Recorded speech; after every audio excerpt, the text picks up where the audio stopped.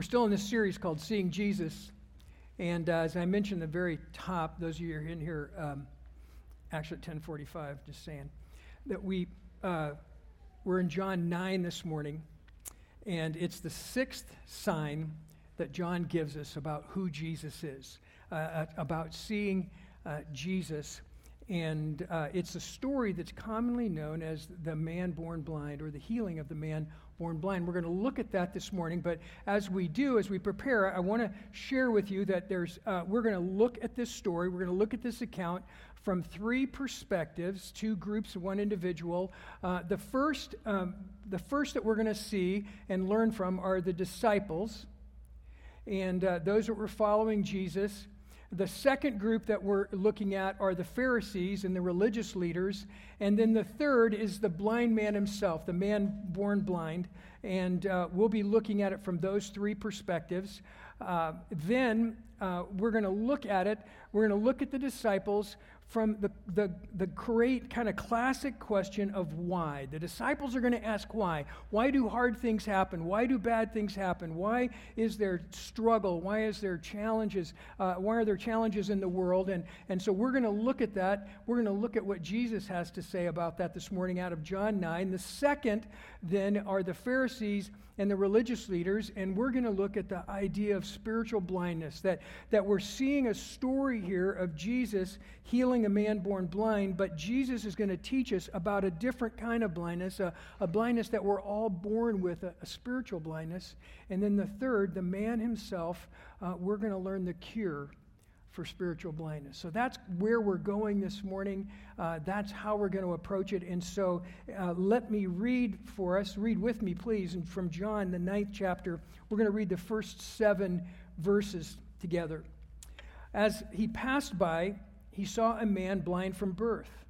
And his disciples asked him, "Rabbi, who sinned, this man or his parents, that he was born blind?" Jesus answered, "It was not that this man sinned or his parents, but that the works of God might be displayed in him. We must work the works of him who sent me while it is day. Night is coming when no one can work. As long as I am in the world, I am the light of the world."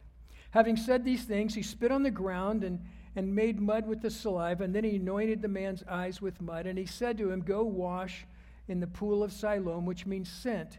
So he went and washed, and he came back seeing. So as we look at this passage, we look at the first part of this, we see that the very first thing is that there's a man who's been blind from birth, and Jesus sees him. Now, I want you to notice the fact that this man doesn't see Jesus first. He can't see. He's begging on the side of the road. He doesn't ask to be healed. He doesn't have friends. There's so many of the gospel stories we see where friends bring people to Jesus, but this man is simply on the side of the road. Jesus spots him, and Jesus goes to him, and the disciples ask that great kind of classic question about life: whose fault is this? Isn't it true in our lives so often that something bad happens, we have a tragedy, we have something terrible that takes place, and the first thing that we want to do is figure out who's to blame. Whose fault is it that this happened? Whose problem is it? And they ask the man, is it the man that sinned? Now, I want you to remember, this is a man born blind, so the assumption is somehow in the womb he did something so horrific that he was born blind, that he sinned and subsequently was born blind. Or was it his parents? Was it something they did? Are they bad people? And this question gets asked so often, isn't it? That well, they're poor. It must be because they're lazy. It's their fault, or they're or somebody else did this to them. They're victims of this, and we're always wanting to find out who's to blame. And so the disciples are asking Jesus, we've got to have somebody to blame for this. Whose problem is it? They're not asking about how do we fix it. They're not asking about how do we love him, how do we care for him. They want to know whose problem it is, and Jesus gives them a really interesting answer. You see, Jesus is really clear with us that we live in a world that's been broken. You can read it in the Genesis account, you can read it all through the Bible, but we live in a world that's been broken. We live in a world that's been broken by sin, that we've rebelled against God, that we've gone our own way, that we've been selfish and self-serving, and the result of that is that we've missed the mark that God set for us, and the world is in that condition. The world is broken because of sin, and we live in that broken world. In fact, Jesus says in John 16:33, he says, in this life, there will be trouble. He said, I just guarantee it. It's part of living in a broken world. It's what happens. In this life, there will be trouble. But then in John 16:33, Jesus goes on, but he says to take heart because I have overcome the world. In this passage, we're reminded that we live in a broken world. And here's what Jesus says. In a broken world, pain happens, tragedy happens, hard things happen. But here's the response to it, is that I am at work.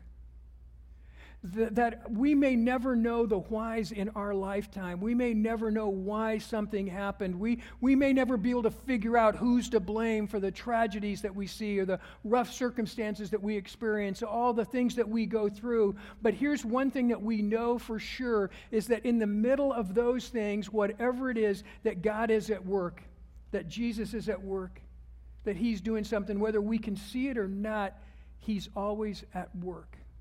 And so it changes our perspective. It changes how we look at the circumstances of our life. Rather than figuring out who to blame, rather than figuring out who to be angry with, rather than feeling like a victim, we can look at those circumstances and say, I want to see what God's going to do, because I know that he's at work. I know in spite of what I'm experiencing, that God's at work. And so then we look at the story, and it's so interesting because then Jesus, he spits on the ground and he makes the mud and he puts it on the man's eyes and he sends them to wash in the pool of Siloam.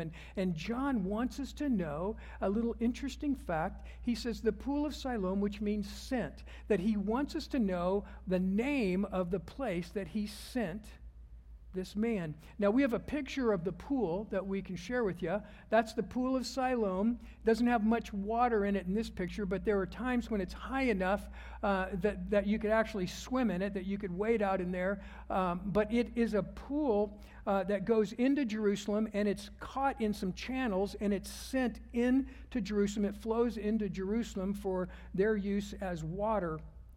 And it's important to know that it's coming from some other source, but it's being sent into the people. And John just wants us to have this picture that Jesus the Christ is the one who was sent by God to be living water, to bring healing, to bring hope to the world. And so he wanted us to know.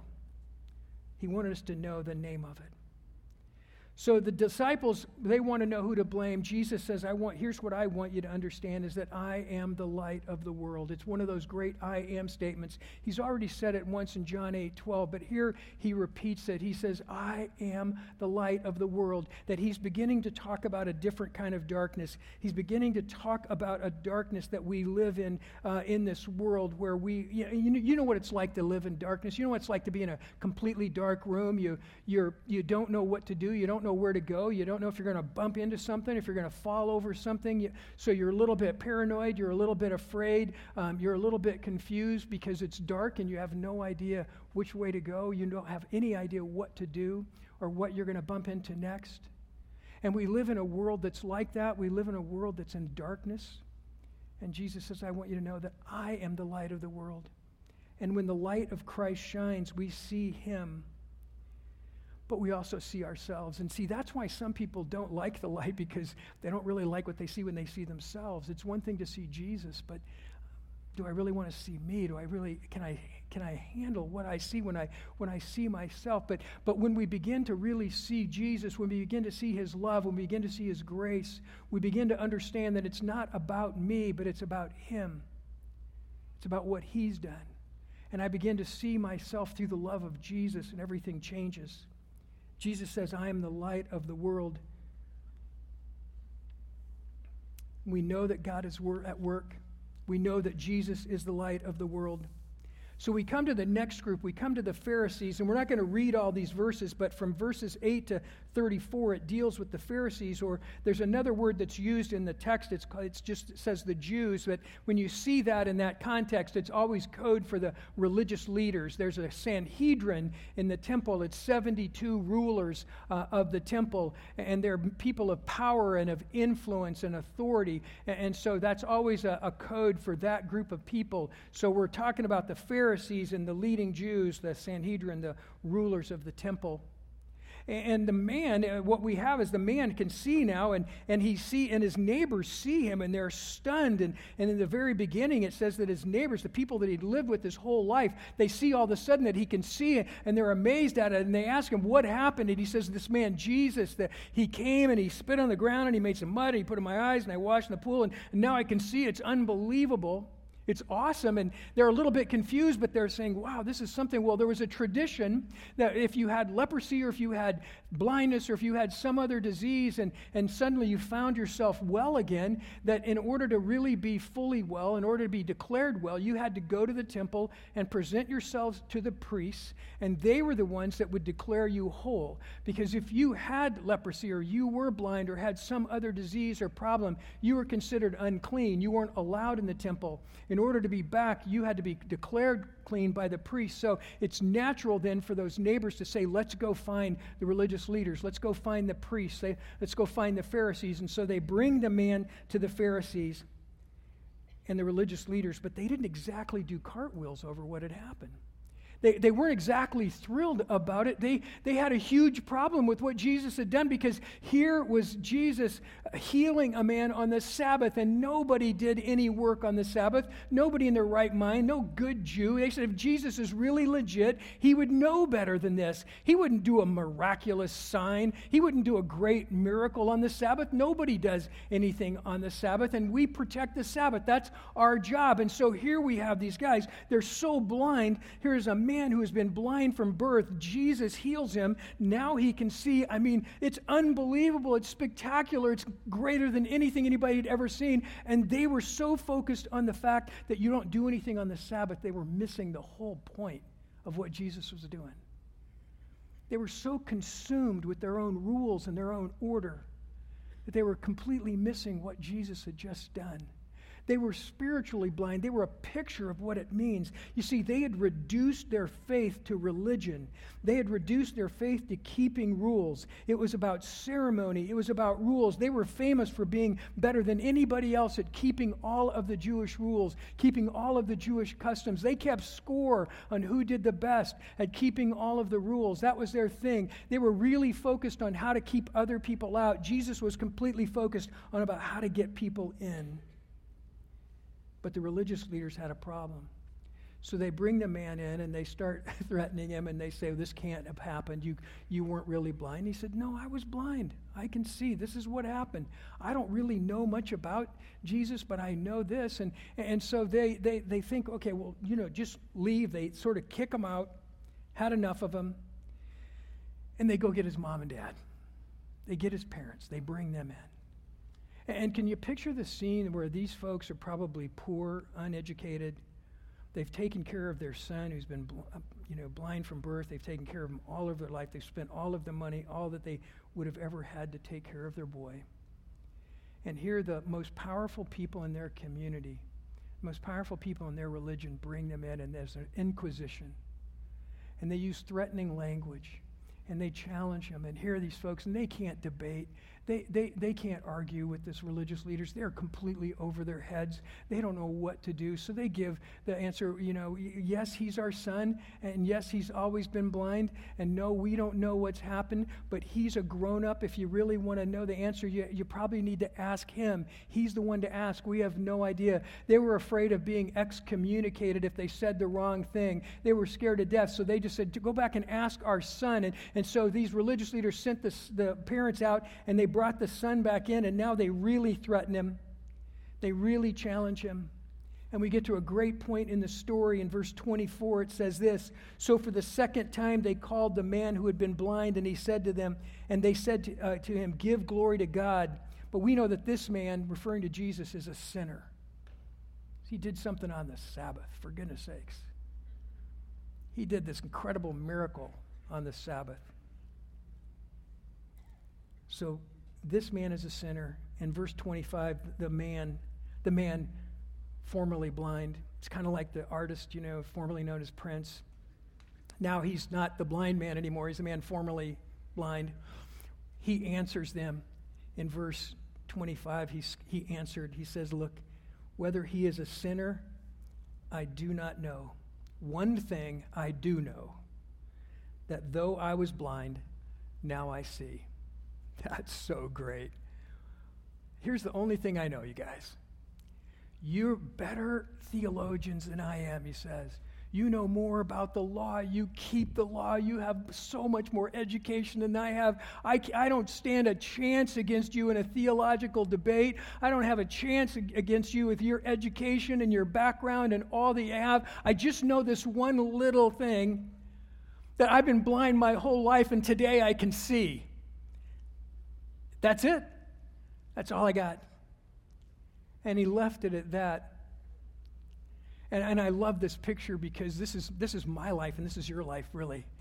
Because we were born in this spiritual blindness. And we didn't know how to get out of it. And we didn't see the world very carefully. We didn't see the world very clearly at all. And sometimes we worry about having the right answers because we committed ourselves to Jesus and we believe that we have faith in him, and then people start asking us all kinds of crazy questions, and we don't know the answers to it, and they're, people are making us, worry. Was it 6 days for creation, or was it 6,000 years for, what was it? And we don't know, and they're asking us other questions. I had somebody ask me over the weekend, was Jesus ever married to Mary Magdalene? Because they'd seen it on a special in CNN, and they were totally confused about it, and all this stuff happens, but here's what it boils down to.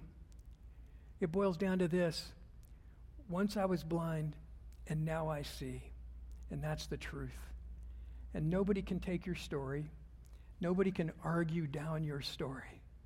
That you were born in darkness, you were born in blindness, and now you can see, and that's what you have. You belong to Jesus. He gave you life. He gave you sight. And nobody can take that. And it was the end of the story, and the religious leaders had nothing to say, so they threatened him a little bit more, and they threw him out because they were blind. But the story doesn't end there. The story continues with the man. We never find out his name.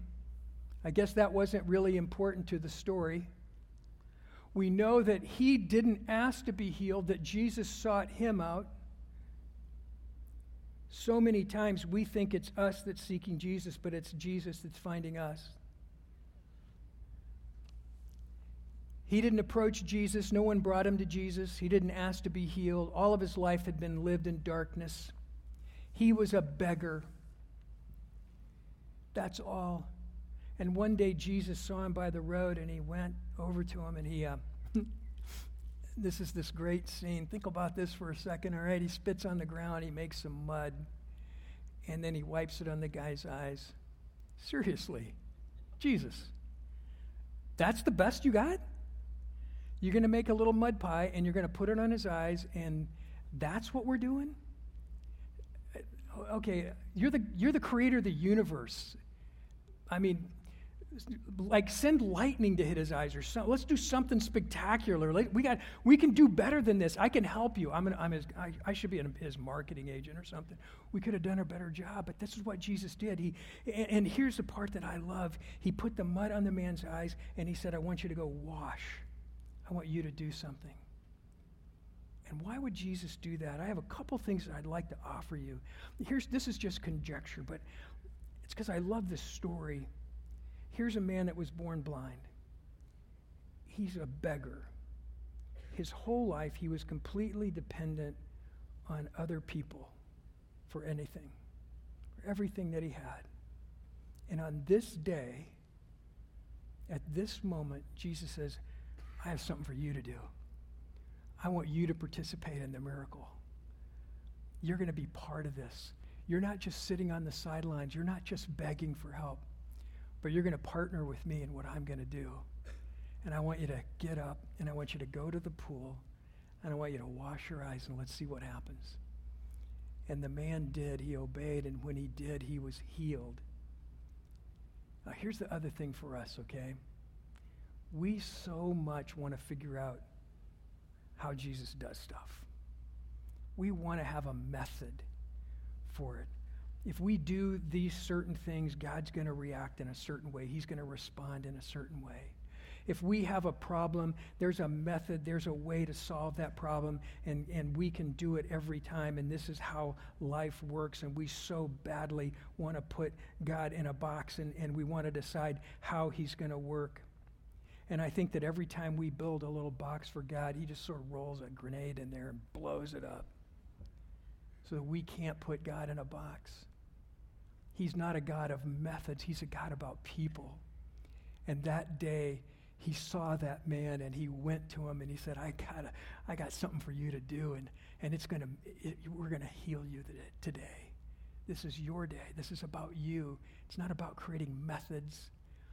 It's not about getting a set of rules or a list of things to do, but it's how Jesus interacts with each of us. He meets us at that place that we have a need, and he meets us as an individual, and he meets our needs uniquely. It's never about method. It's always about relationship. And that's what Jesus did that day, and that's what's so powerful about this picture. And so he makes the man wash. And he sees. And that's a little bit of our life too, isn't it? There are times in our spiritual blindness that we think that we see, and Jesus needs to shine a little bit more light on our lives. He needs to give us a little bit more light so we see him a little bit more clearly, and in the process see ourselves a little bit more clearly. I shared this story at the first service, and I told him that I really struggled with whether or not to share it because it might not seem like a big deal to you, but it was a huge thing for me. And so I'm going to tell you, it is years ago, I was just starting out in the ministry, and I was pretty fired up about, saving the world. That was kind of my deal. I was going to save the world and serve people and serve the Lord and make God look good, because he needed me to do that. And we had one little boy at the time, Caleb, our oldest son, just a little guy, toddler. And for whatever reason, I came up with this thing that I was out all day serving the Lord, doing good things, saving the world, all that stuff. And that when I got home, I'd used up all my words, and I was tired, and what men did then, that we'd come home and you'd sit in your chair and you'd turn on the news, watch the news, right? That's what we did. And so one day I'd gotten in this habit of coming home, and first thing I did was sit down in my chair and watch the news. And one day I was there watching the news, and Caleb, our little toddler, came, and he just stood in front of the television. And he wasn't belligerent. He just was saying, "Dad, I'm here." He didn't know what to say. He didn't say, he wasn't old enough to say, "Dad, you're such a loser." He just stood in front of the TV and looked at me. "Dad, I'm here. Do you notice me?" And it just killed me. It just crushed me. That I thought, oh my goodness, I'm so full of myself. I'm so full of pride. I think I'm out doing all these good things, and this is my time, and I have a little boy that has to stand in front of a TV to get my attention. And I turned off the TV. I didn't do that ever again, because I thought, what's more precious in my life than this little guy? And I felt like it was a moment that the Lord just turned on a light again and said, "Larry, you're just not all that yet, man. You still need my light. You still have blindness. I need to turn the light on in your life." I think I was becoming a Pharisee. I was getting better and better at telling other people how to be good Christians. And I was missing it in my own life. I was blind to what I was doing, and I needed that little guy to point it out to me. And I don't know how the light comes on in your life, and I don't know how you respond when it does. Sometimes it makes us angry. Sometimes it makes us frustrated. Sometimes we get a little defensive. Maybe we get a little depressed. "Oh, man, I did it again." But here's the deal, is it's just a picture of Jesus, because he never takes his eye off us. He never forgets us. He never leaves us or forsakes us. We're always on his mind. And he wants to shine his light in our lives. He wants us to see what life really is about. He wants us to see that life really matters to him. Our lives really matter to him. So those last verses that I read at the very beginning, said in verse 35, it says this: Jesus heard that they had cast the man out. And having found him, he said, "Do you believe in the Son of Man?" And he answered, "Who is he, sir, that I may believe in him?" And Jesus said to him, "You have seen him, and it is he who is speaking to you." Verse 38, he said, "Lord, I believe." And he worshiped him. He said, "Lord, I believe," and he worshiped him. You know, in the scripture, the word worship is a huge, big word. In the Old Testament, most of the time, it means to bow low before someone. It's to acknowledge someone as your sovereign and bow before them. And I can picture that scene. I can picture that time where that man that he realized who Jesus was. And he said, "Lord, I believe you." And he bowed. He went to the ground in acknowledgement of who Jesus is, in acknowledgement of the greatness that he was standing in front of the God of the universe. He was standing in front of the Messiah, and he bowed low before him. You know, we come to church to worship. Worship's changed a lot over the years. If you were living in the first century, you would go to the temple with your sacrifice. And you might have a lamb, or you might have something else, and you would take that lamb to the priest, and the priest would prepare everything at the altar, and then you would lay your hand on the head of that lamb with the idea that there was an exchange going on, that that lamb was going to be sacrificed so that your sins could be forgiven. And they would then kill the lamb, and that sacrifice would be made on your behalf and behalf of your family. And Jesus came, and Jesus was the lamb that was slain for us once and for all because of who Christ is. There's no more need for those kinds of sacrifices. And so Jesus begins to teach us about real worship. And real worship begins with believing in the one who was slain, believing in the one who gave his life for us so that we might have eternal life, believing in Jesus the Christ. And then we sing to acknowledge that. We sing to lift our hearts. We sing to show that glory and the greatness of who Jesus is. But that's not all of worship. That's not all there is to worship. If worship is a sign of believing, let me tell you what Paul teaches us that it means. In Romans 12:1, he says this: "I appeal to you, therefore, brothers." He says, I appeal. Appeal in the Greek is a strong word. It's the strongest word. We don't have a good translation for it, but it's kind of, I beg you, I urge you with everything that I have, I want you to get this: that by the mercies of God, to present your bodies as a living sacrifice, holy and acceptable to God, which is your spiritual worship. Do you know what Paul says worship is? Real worship. It's giving ourselves 100% to Christ. It's holding back nothing. It's presenting our bodies as a sacrifice to him, saying, Lord, I belong to you. I'm yours. It's no longer I who live, but it's Christ who lives in me. That we've given ourselves completely and 100% to him. We don't exactly know how to do that, and we kind of do it over the course of our lives. We find out more, and we give more, and we sacrifice more. But what worship really looks like, what worship is really intended to be, what it really means to live out believing in Jesus, is that we give him all of who we are. We give him all of our life. And that's what worship looks like. That's how we worship. It's presenting ourselves as a living sacrifice, holy and acceptable to the Lord, because of his mercies, not because of what we've done. So you want to be a great worshiper this morning. It's not singing louder. It's good to sing loud, but it's about giving ourselves as a sacrifice, giving all of who we are back to the Lord. Let's pray. Heavenly Father, thank you for your word. Thanks for the truth of your word and how you speak to us, Lord. And thank you for the story of the man who was born blind, and Lord, that you healed. And Lord, I pray this morning that you would touch us in areas of our life that we're blind. Lord, that you would challenge us, that you would allow us to see more.